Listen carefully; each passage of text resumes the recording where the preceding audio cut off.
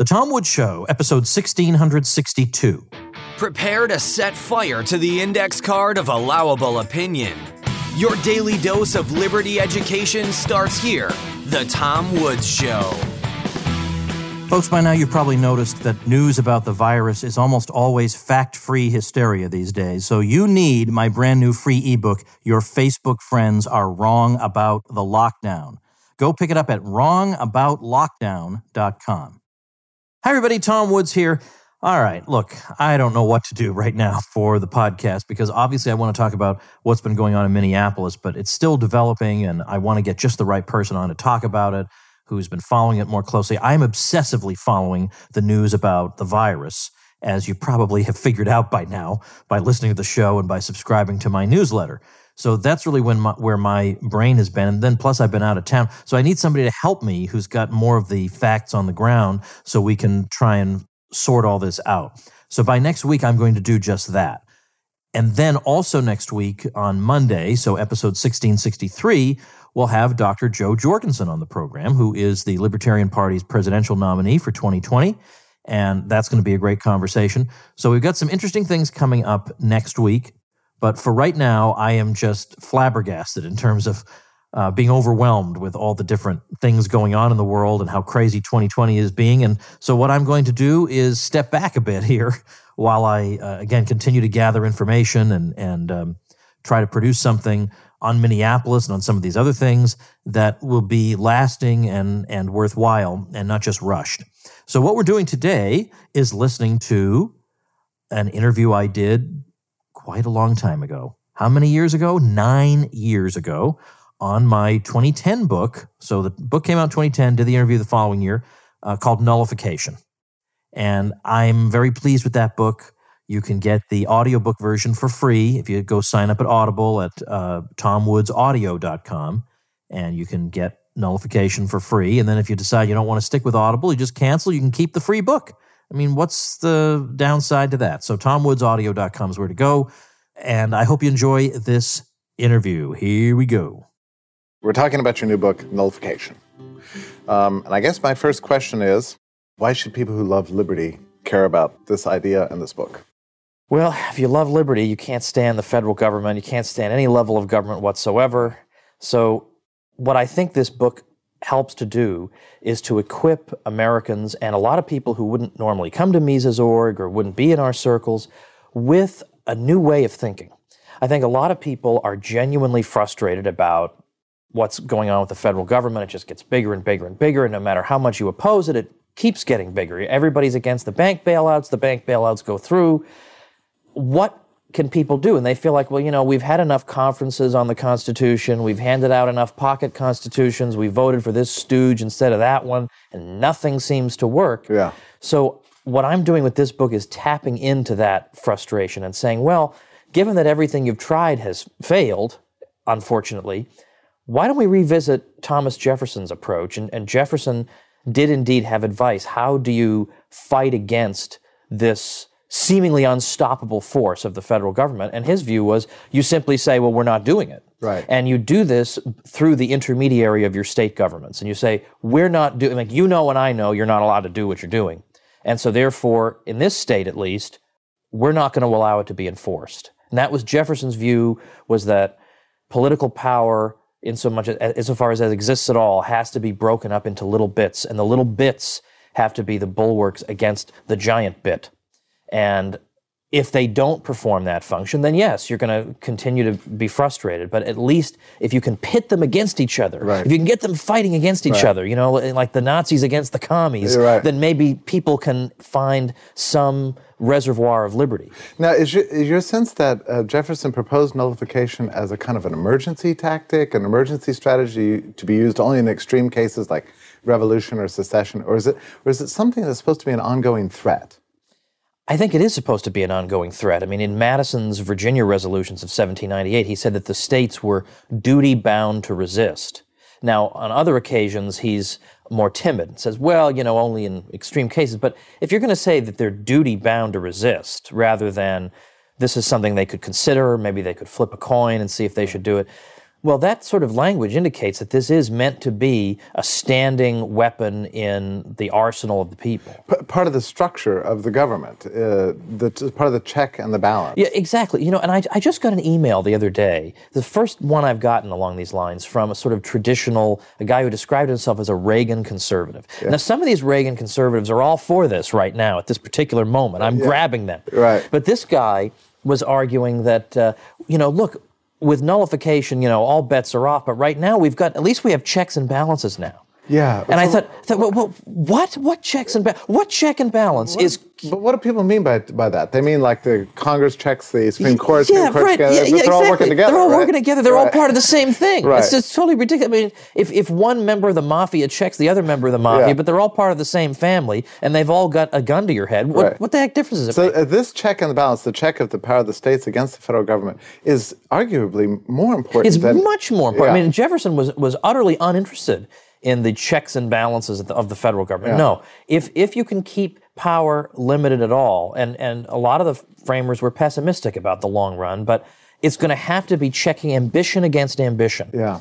And now, it's not to say that the states are wonderful institutions. No, I mean, they're full of sociopaths too. Well, I think you need to go into something here about the structure. Yeah, I feel like sometimes when you're explaining this topic, it's almost like you're having to conjure up a conjectural history or an imagined existence that nobody even understands. I mean, maybe you can talk a little bit about the structure of the United States that nobody has experienced and hardly anybody even understands anymore. Yeah, right. I mean, a United States in which Thomas Jefferson would talk about the possibility of states prosecuting federal officials for treason against the state. Right. I mean, like, this is like a what? Yeah. Like, you got to throw him in jail for a statement like that. But or that Jefferson would refer to Virginia as our country and the United States government as some foreign entity. I mean, this is the way he thought. Yeah. And that is Thomas Jefferson, author of the Declaration of Independence, talking. This is the whole founding generation, right? I mean, they were citizens of their states. That was how they thought of it, by and large. And now it's true, you have nationalists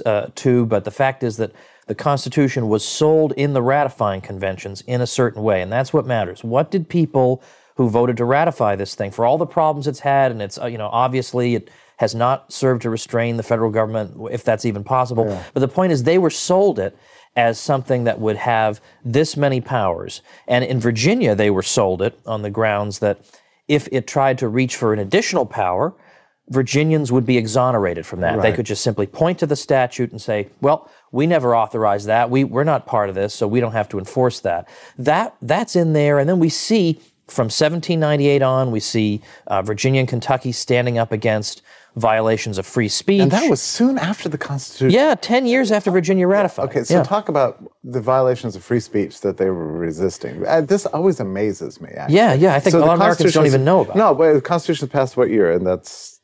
Well, 1788, they get the requisite number of states. And then the resistance to the violations of free speech, the Kentucky resolves, and that comes about in... That's 1798, Virginia and Kentucky have these critical documents that have just been, by and large, forgotten. So what were the historical circumstances that led to this? Well, circumstances were there was something called the quasi-war with France, which is sort of an on-again, off-again series of naval clashes with France that really were not exactly, what we would hear today called an existential threat to to Western civilization. I mean, it wasn't anything like that. Yeah. And in fact, John Adams, the president, privately admitted, there is really no chance that a French army is going to invade. Like, we all know that. Right. But nevertheless, he played it up, and he would go in public with a sword by his side to indicate that if he were to run into a Frenchman, he would know just what to do. But this was exploited by the Federalist Party as a way to clamp down on Jefferson's party, the Republicans, not the heirs of the Republicans today, their opposition to the Federalists. They clamped down on that opportunistically because of the war. And they said, well, we got a war going on. We can't allow you people to be criticizing our commander-in-chief and all this, right? Typical propaganda. And the partisan nature of this legislation is pretty obvious. I mean, it said, you can't criticize the president or the Congress, but it doesn't say anything about criticizing the vice president. Right. The vice president was Jefferson, right, who belonged to a different party. Right. So it was pretty obvious. So there were journalists who were imprisoned for criticizing the government. There was a U.S. congressman from Vermont who fought in the American Revolution. So I mean, I think his credentials are pretty sound. Yeah. And his criticism of Adams was so mild, and yet he was put in prison for it. But yet he was reelected to Congress from prison. Yeah. So it's great. But this was Jefferson and Madison were sort of the belief, well, we've looked at the Constitution and we're pretty sure you're not allowed to do this. So the usual response today would be, well, refer it to the courts. The courts will put things right. But okay, number one, the courts of that day were filled with Federalists. They were all appointed by Federalist presidents, so obviously they're going to uphold the law. So that's no answer. But secondly, Jefferson's view was that in general, the federal courts are likely to just rubber stamp everything, which indeed is exactly what they have done, which has not stopped some conservatives from still giving us that advice. Yeah, we'll wait for the Supreme Court. Are you freaking kidding? When's that strategy going to bear fruit? The year 2503? Right. I mean, are you kidding? Right. This has got to be a joke. But also just the logic of it. The federal courts are part of the federal government, so they're not exactly impartial arbiters between the federal government and the states. No. He said, no, this is totally pointless. Yes, the federal courts have a role to play, interpreting the Constitution and warning about violations of the Constitution, but everybody has that responsibility. The Congress, the president, the states, everybody. And if the states don't have this power, if only the federal government monopolistically gets to determine what its powers are, it's going to keep discovering more and more powers and be a greater and greater reservoir of powers. So Jefferson's view was that no. And elections are not enough either, because sometimes people elect doofuses. I mean, this has happened. Right. So that can't be. And also there are a lot of time between elections. A lot can happen.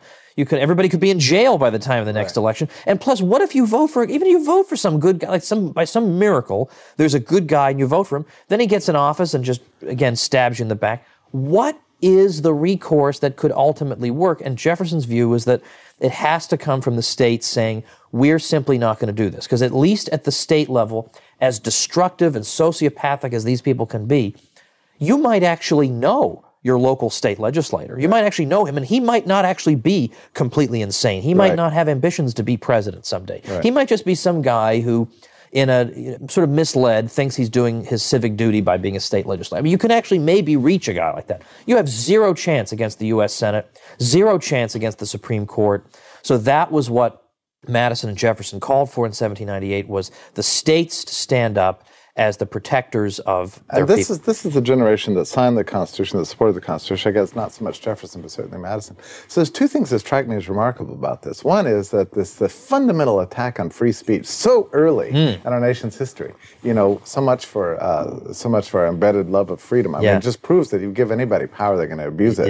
Yeah. And the second thing is that the whole thing's shattered very quickly. Actually, 1798. Yeah, already you have to raise an alarm like this. And Patrick Henry in Virginia, who was in the Virginia legislature, was raising the alarm in the early 1790s, saying, look at this crummy Hamilton financial program. Now, right away, they're violating the Constitution. Yeah. And he reminded Virginians, look, we were told in the ratifying convention that if this Constitution is violated, we're not obligated to obey anything that's not authorized in it. So that we see that right away. It is interesting, though, that when Virginia and Kentucky issued their famous resolutions saying, no way, we won't go, a lot of the critics today will say, well, at the time, the other states were not in sympathy with Virginia and Kentucky.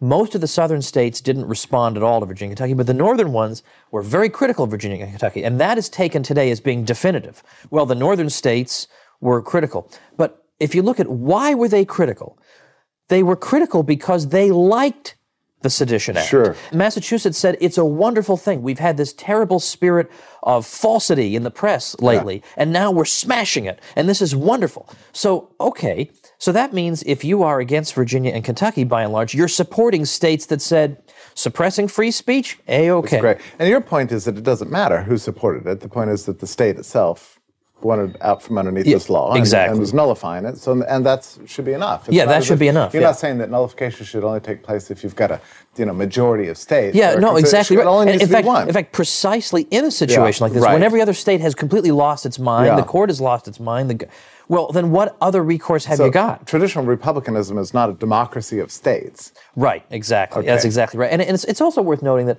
libertarians are, of course, very sympathetic to civil disobedience. I mean, obviously, if you're against the state, you have to believe in the right to resist it or ignore it. Well, you can think of nullification as being a kind of civil disobedience that's sanctioned by a state government, in which the state government says, we're going to use our own officials to protect our people if anyone tries to hurt them for refusing to go along with this law. So this is part of the general federal structure, the old federalist idea of a decentralized republic. You've got various powers, right? You've got the possibility of secession, I suppose, that's controversial. You've got the 10th Amendment, and then nullification is also part of that. Yeah, right. I mean, that was Jefferson's understanding, and since the 10th Amendment doesn't enforce itself, it's going to have to be done by the states. Now, I'm thinking back to something Lord Acton said about the genius of the American system. He said that its great innovation and its great contribution to the history of the world was this idea of the federal structure, and yet I don't even think libertarians have much appreciation for what this means. Yeah, I mean. Yeah. Is it because it's gone and we can't imagine it anymore? Or let me ask you this, was it flawed? I mean, was it just not a good system, really? Well, it's flawed in the sense that the states themselves are corruptible because the states themselves are founded on the same objectionable principles as the federal government is founded on. Yeah, sure. But and yet, like even in the case of Europe, I mean, you have a European Union, but we all immediately recognize the need for France and Germany to have its own sovereign power, right? As a check. Yeah, right, but because who would entrust his freedom to this European bureaucracy? Right. Right. And it's not to say that you love the French government. You can despise it. Yes. But it's something. Mm-hmm. It's and all you've got. I mean, oftentimes your choices in life are a rotten choice and a really bad choice. Yeah. And well, sometimes you have to take the really bad choice. And again, doesn't mean that France will never do anything bad.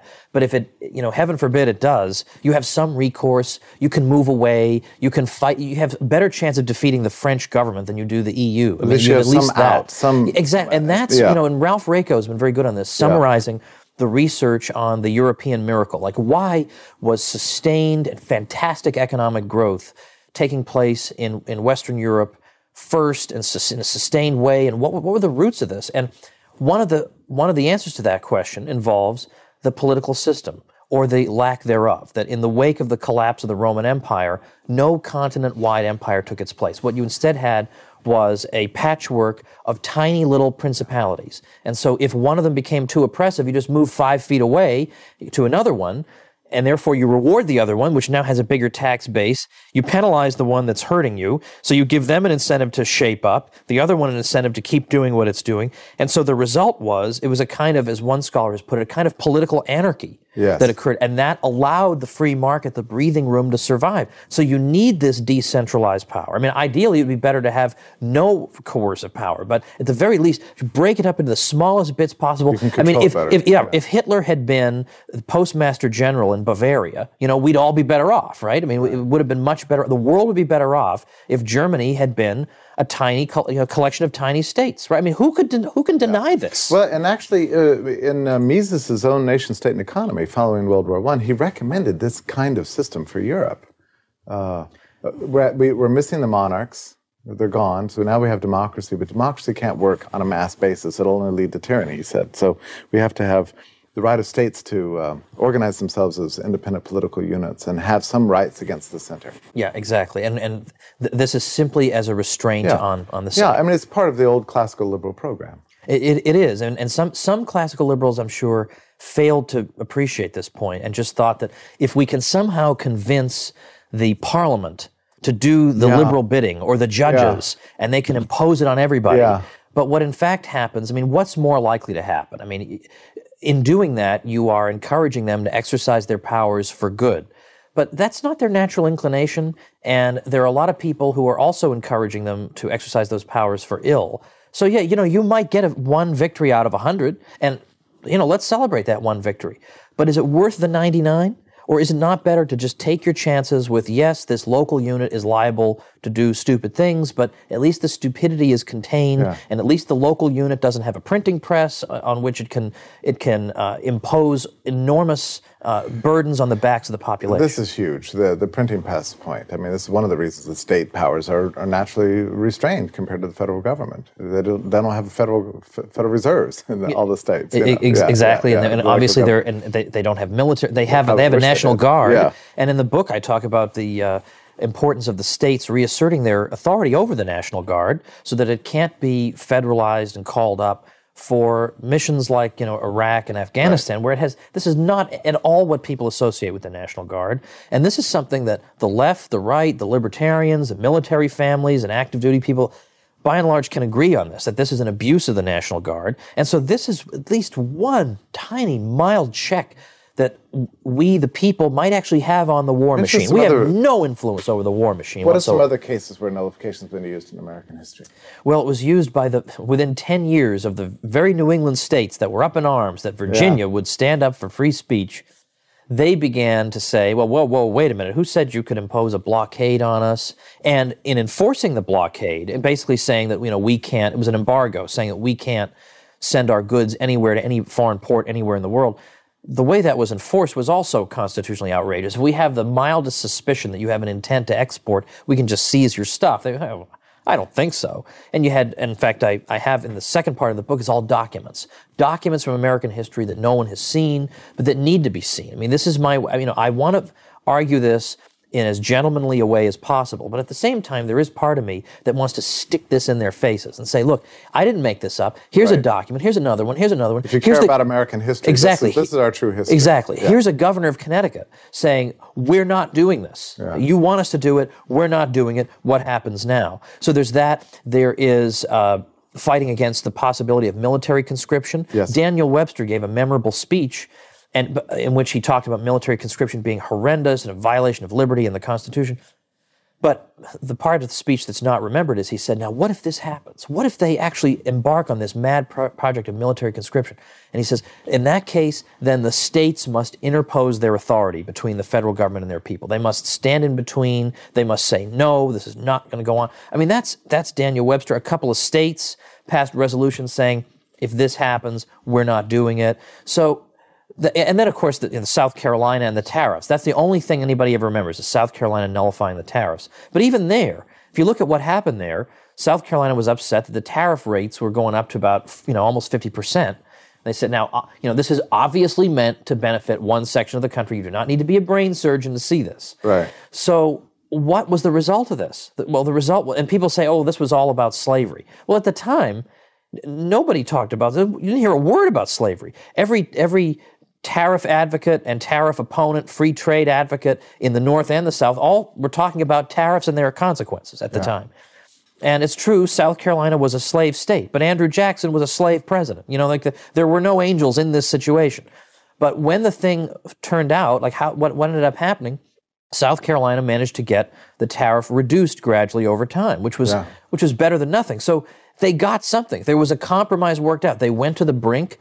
And in fact, the federal government's offensive action was in fact forced back. Right. So why would that be a failure of nullification? It shows it had a good outcome. Yeah. Who objects? What libertarian today objects to the tariffs being lowered because South Carolina said we're not going to pay them? Is there a libertarian who says, oh, no, I'm so against nullification, let's ram those tariffs? I mean, come on. Yeah. And then, of course, there's the fighting against the fugitive slave laws, which unfortunately, of course, there is that fugitive slave clause in the Constitution. You got to return runaway slaves. But at the same time, the northern states said, we do have the power and the responsibility to protect our people against potential kidnapping. And we are not going to allow some southern guy to come into our state and say, here's a physical description of the slave I'm looking for. And hey, that guy kind of looks like him. I mean, a lot of states said, well, I don't think so. And in Wisconsin, they were upholding the power of the state to guarantee these poor souls a jury trial at least before they're taken away. And this was considered a terrible outrage, but but there's nullification. And Wisconsin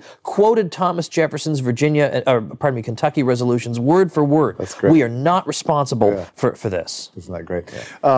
Now, back in those days, there were real impositions of the federal government against the states, coercion.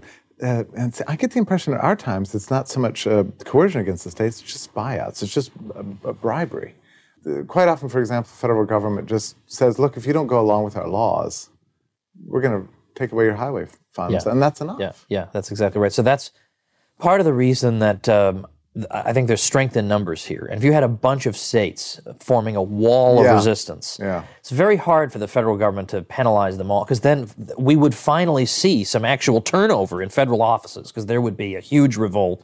But secondly, inevitably there's going to be a severe crisis. The federal government is going to have a severe fiscal crisis one of these days. It's just bound to happen. And so then it's going to be much harder for them to make credible threats against the states. Oh, we're going to withhold money. Oh, yeah, you're not going to send us any more checks that bounce? You're not going to send us any more? Oh, wow. Oh, what will we ever do? So we might as well get the states ready for the day when that comes, ready to assert themselves. Plus, it is quite plausible, as this economy continues on this path of, not recovering, that you could see a group of states standing together saying, we've gone through our state budgets line by line, and we've found all these unfunded federal mandates, and hey, we don't have the resources for them anymore. So you can pass all the laws you want to. You can hand down all the decisions by federal courts. The money's not there. The money's not there. What are you going to do? Throw the governors in jail? I mean, is that the image you want of the United States, land of the free, spreading democracy around the world, governors languishing in jail? Is that the image you want? I mean, that's what we need. Because apart from other ambitious people standing up to these ambitious people, I don't see that there's any stopping this thing. And even this strategy may only stop it for a while, but, I'll take some breathing room any day if we can get it. So I can imagine one of the critiques of your point might be, look, people don't identify with their states anymore. I moved to New Hampshire. I'm just there for a job. I'm going to move back to Wisconsin. I may retire in Florida. I've got my sisters in California. But that's not really the nature of your position. It has nothing to do with cultural identity. Right. Although there are some people who still say, all my family generations have lived in Nebraska, and that's just how we'll always be. But no, what's being suggested here is that people support their states when the states resist unconstitutional federal laws, not because I've got a lot of nostalgia for my state, but because this is the only power that seems able to do anything against the federal government, and it just for strictly practical, cold, political, calculating views. Patriotism, it's not state. Although if that is some people's motivation, I'm fine with that. But even if you move all the time, like if I were to move to a bunch of different states, every state I went to, I'd be encouraging that state to stand up to the federal government, because it's the only thing that at least has a remote prayer of stopping this steamroller. And of course, then we need to think in terms of, well, then how can the states be equipped with powers that would help them resist this bribery? And some have proposed, well, you're going to need some kind of federal tax escrow account where the states say, we're going to collect taxes that go to the federal government and put them in the state treasury and hold them in escrow until the federal government stops threatening us with X, Y, or Z, or stops doing this or that, or stops violating the Constitution in these areas. And then once they do that, then we'll forward the money on. Now you say, the federal government would never let them get away with that. Maybe not. Maybe you have to amend the Constitution to allow that. I'm skeptical of constitutional amendments because you figure, well, if they haven't obeyed the Constitution up to now, why would they obey an amendment? But if it's a structural amendment, if it says the states are equipped with powers of resistance, where, let's say, if a simple majority of state attorneys general say this federal law is unconstitutional, then it's thereby repealed. Not just nullified in the state, but repealed. That's a structural change that I think could actually have a good outcome. I mean, it won't repeal everything under the sun, but at least there would be a mechanism for repeal. Right now, what's the mechanism for repealing a federal law? Voting for a new congressman? How's that been working? How many federal laws have been repealed? Like 1 or 2 out of 500 zillion? But what if you had a formal process at the state level where if you just get 28 states, you can repeal a federal law? You might repeal some of them. Why not do that? I mean, again, it's not the pure libertarian solution, but it's something. Why not do it? Now, the Washington Post has been running this series the last several days about the federal government's, what do they call it? Something really inflammatory, like the secret government. Top secret America. Top secret America, right. And they have a map, of the United States with these red dots everywhere, where the federal government's got these security installations, all over the place. I mean, I think it's startling to see this in the Washington And if Post. even one of those were closed, we would be overrun instantly, of course. We're kind of terrorists. Yeah, and they run a tight ship in these places. Not a dime is wasted, you can be sure. So, but it seems as if there's, less and less difference between the national government and anything else, doesn't it? I mean, you look at the map, you think, my goodness, you know. But I wonder, now not having read the series myself, I mean, even though these installations are spread out all over the place, I mean, I assume these are answerable directly to the federal government by and large. Yeah, it's the state governments may have a role. The core of your point is, look, there is a distinction between the states and the federal government. Let's do something about that. Let's look back at American history, see why this distinction exists. Right. And re-enliven the check that the lower units of government have exactly. against the Let's tougher. use every defense mechanism there is. And you know, and this is one of them. Exactly. Now the left is by and large critical of this. Now, of course, parts of the right are critical of it too, especially if one of their guys is in power. How dare you nullify our super Christian man? The right's probably more open to this now that the Democrats in charge. Yeah, exactly. That's inevitable. Exactly. Right. So that's why I got to hurry and promote this book really quickly. You know, but on the left, I mean, it amazes me that so many people on the left have this knee-jerk nationalism. Like nationalism has been a great progressive force. Yeah. That very statement sounds like propaganda. Yeah. Why do they not see this? I mean, for example, like the drug war. A lot of people on the left are against the war on drugs, and they say, look what this is doing to minority communities. It turns them upside down. It destroys them. I mean, you know, how many more black kids have to be shot in the back before something is done about this? And then that's all they do. They give speeches and they write articles and they say, well, you know, maybe someday we'll get enough votes to... I mean, that's your answer? Are you kidding me? So in other words, your blood is boiling from moral outrage, but your response is, well, you know, our overlords have told us we have to prosecute this drug war, so I can...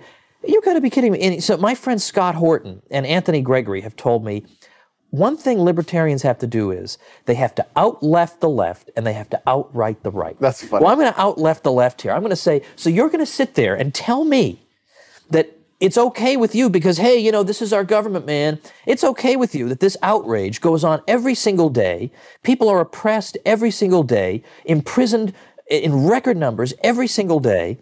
And instead of doing anything about it, you're going to give some speeches? I mean, you've got to be kidding me. Why don't you instead say, why don't you get a state that you consider to be by and large progressive, and you have a governor or you have a mayor say, yeah, you know what, you can have your insane war on drugs. That's fine. But we're not going to devote any resources to it. There will be $0 in our budget allocated to prosecuting these crimes, period. What are you going to do about that? That's our response. But they're so afraid of being associated with the Jim Crow South that therefore they can never use the states ever again. Do you think that's the fundamental rationale there, the fundamental fear at work? It's partly that. It's partly that. And it, you know, we don't want to make light of this. We don't want to make light of the indignities that blacks were subjected to in the South. I mean, nobody wants to do that. But does that mean that now nobody can ever use this mechanism ever again? Because if that were true, the left wouldn't be allowed to use the federal government ever again after the internment of the Japanese. Yeah. But yet that hasn't stopped them. That hasn't made them say, well, the federal government is discredited forever. We can never employ it ever again. There has been progress in the drug war in the sense of liberalization at the state level. Yeah, because of medical marijuana. Yeah, and then going beyond medical marijuana. And by the way, on the medical marijuana front, there's a case where the Justice Department is against it. The Supreme Court ruled against it, and it's still going on. Right. So if the resistance is powerful enough, nullification can be made to stick. As a matter of fact, every day people are harassed with federal government. Exactly, but now the states stand up for them against the feds. Right, but now the feds have said, well, we're really not going to prosecute this anymore. And so people have actually said to me, well, you see, that's not a very good example of nullification because the Justice Department has said it's going to stand down. But that's the point. Why are they standing down? Because one day they woke up and said, you know what? Our interpretation of the Commerce Clause is too broad. We really shouldn't be. No, of course, it's because the states were resisting. So this is a great example of nullification working in our time. And California has a ballot initiative to decriminalize marijuana, not just for medicinal purposes, but across the board. Now, tell me what that has to do with the Jim Crow South, please. I mean, could you please tell me what in the world that has to do with it? What about states that would actually make worse laws than the federal government would otherwise impose? Yeah. I'm thinking now of these flaky minimum wage laws. Like I think Oregon has even higher minimum wage laws than the federal government. What's your view of that? Is that a form of nullification? Yeah, it is. And I mean, well, or not well, given that the federal government does allow you to have high, you just can't have lower minimum wage laws. Right. So you are operating within the law. Yeah. But nevertheless, I think I'm all for letting states do that because then there'll be a natural sorting process. Yeah, people will flee and run away, and they will have to deal with the consequences. And that's one of the values of federalism is that at least, you know, there is there's a competition to see where the most livable society is. And people will flock to those and abandon the more predatory ones. Again, that's at least some kind of check on these people. Tom, let me say this. Murray used to say that libertarians spend far too much time worrying about abstract principle, as important as that is, and not enough time thinking about strategy in the real world. I mean, it strikes me after your discussion today that what you've done is something very important. I mean, you've made a strategic contribution that Murray would celebrate, because you've put a lot of thought into a way out. And it's maybe not the final answer, but it seems actually practical. And it's certainly worth thinking hard about. It's part of our history. Well, I would just comment on that briefly, because it is interesting that Rothbard got accused all the time, or has been accused since his death, of making the perfect the enemy of the good, all this nonsense. Really, you'd have to know almost nothing about him to think that. I mean, if you look at all the political campaigns he followed and supported, third-party campaigns, or he was sympathetic to Adlai Stevenson, not because he thought he was a great guy, but because of the war issue. Sure. Because he said that the war and peace is the key thing. And so he was very interested, and he would follow people who were imperfect, but he would say that on net, I think, I would like to see this issue emphasized. This guy's emphasizing it. That's good. And yes, and he would not say, if you're not going to abolish all taxes right away, then forget it. No, he said, if on net you're bringing things down, then fine. What he was skeptical of were schemes whereby we're going to have tax reform, which always means higher taxes ultimately. No, I don't want. If you're eliminating a tax, I'm all for it. Or a balanced budget amendment. Balanced budget amendment, which is just a distraction. But this isn't a case of a scheme. This is this is an ability. This is a way for institutionally, because it's very hard for me as an individual to say, hey, I'm going to nullify this federal act. Yeah, I'll be in prison in 5 seconds. But if institutionally there can be a way of saying, no, at the border of this state, that law stops, and we're protecting people in this state from it, I don't see how that's bad. And on net, I see this as clearly being a net plus for freedom. There's no question about it. What about the local governments nullifying state laws? Well, they would have a somewhat different rationale, because part of the rationale of the state nullification is that the states came first, so in sort of order of logical priority, they come first, temporally and logically. So Frankenstein's monster doesn't tell the Frankenstein scientist what to do, and so he tells the monster what to do. The states tell the federal government. That's an argument from history. What about? But strictly logically speaking, or from a moral point of view, philosophical point of view, I'm all in favor of individuals nullifying local laws. I mean, bring it down to as close to the individual as you can get it. Well, that's what Mises said. In the nation-state economy, exactly the same thing.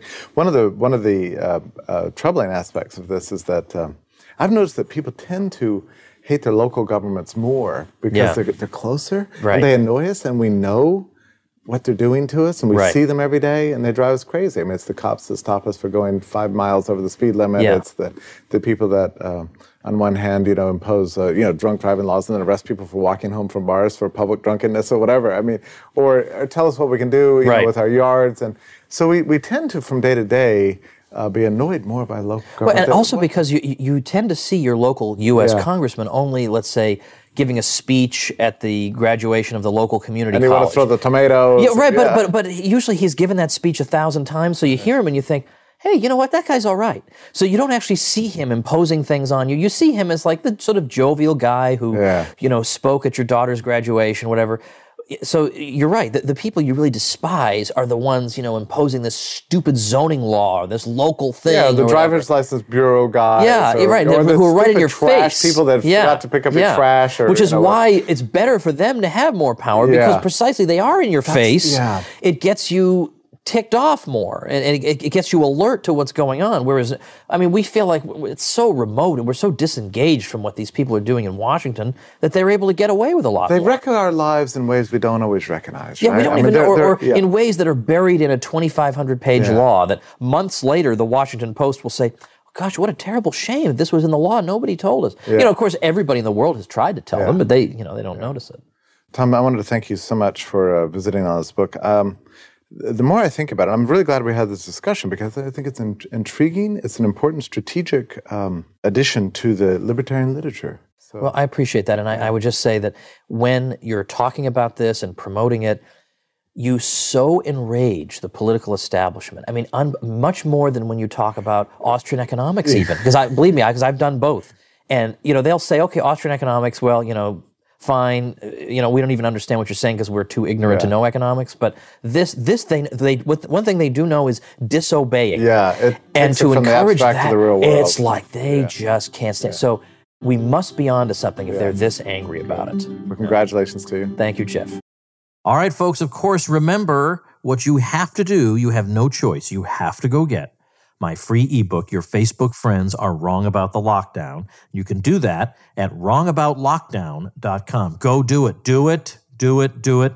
And when you go to get it, remember, if you're running a pop-up blocker or an ad blocker, then the little box that pops up to get your email address to send you the book can't appear. So don't send me an email saying, your page doesn't work. It does work. It does work. But when you run something like that, you make it impossible for me to send you the book. So help me help you by disabling that stuff, and I'll see you next week.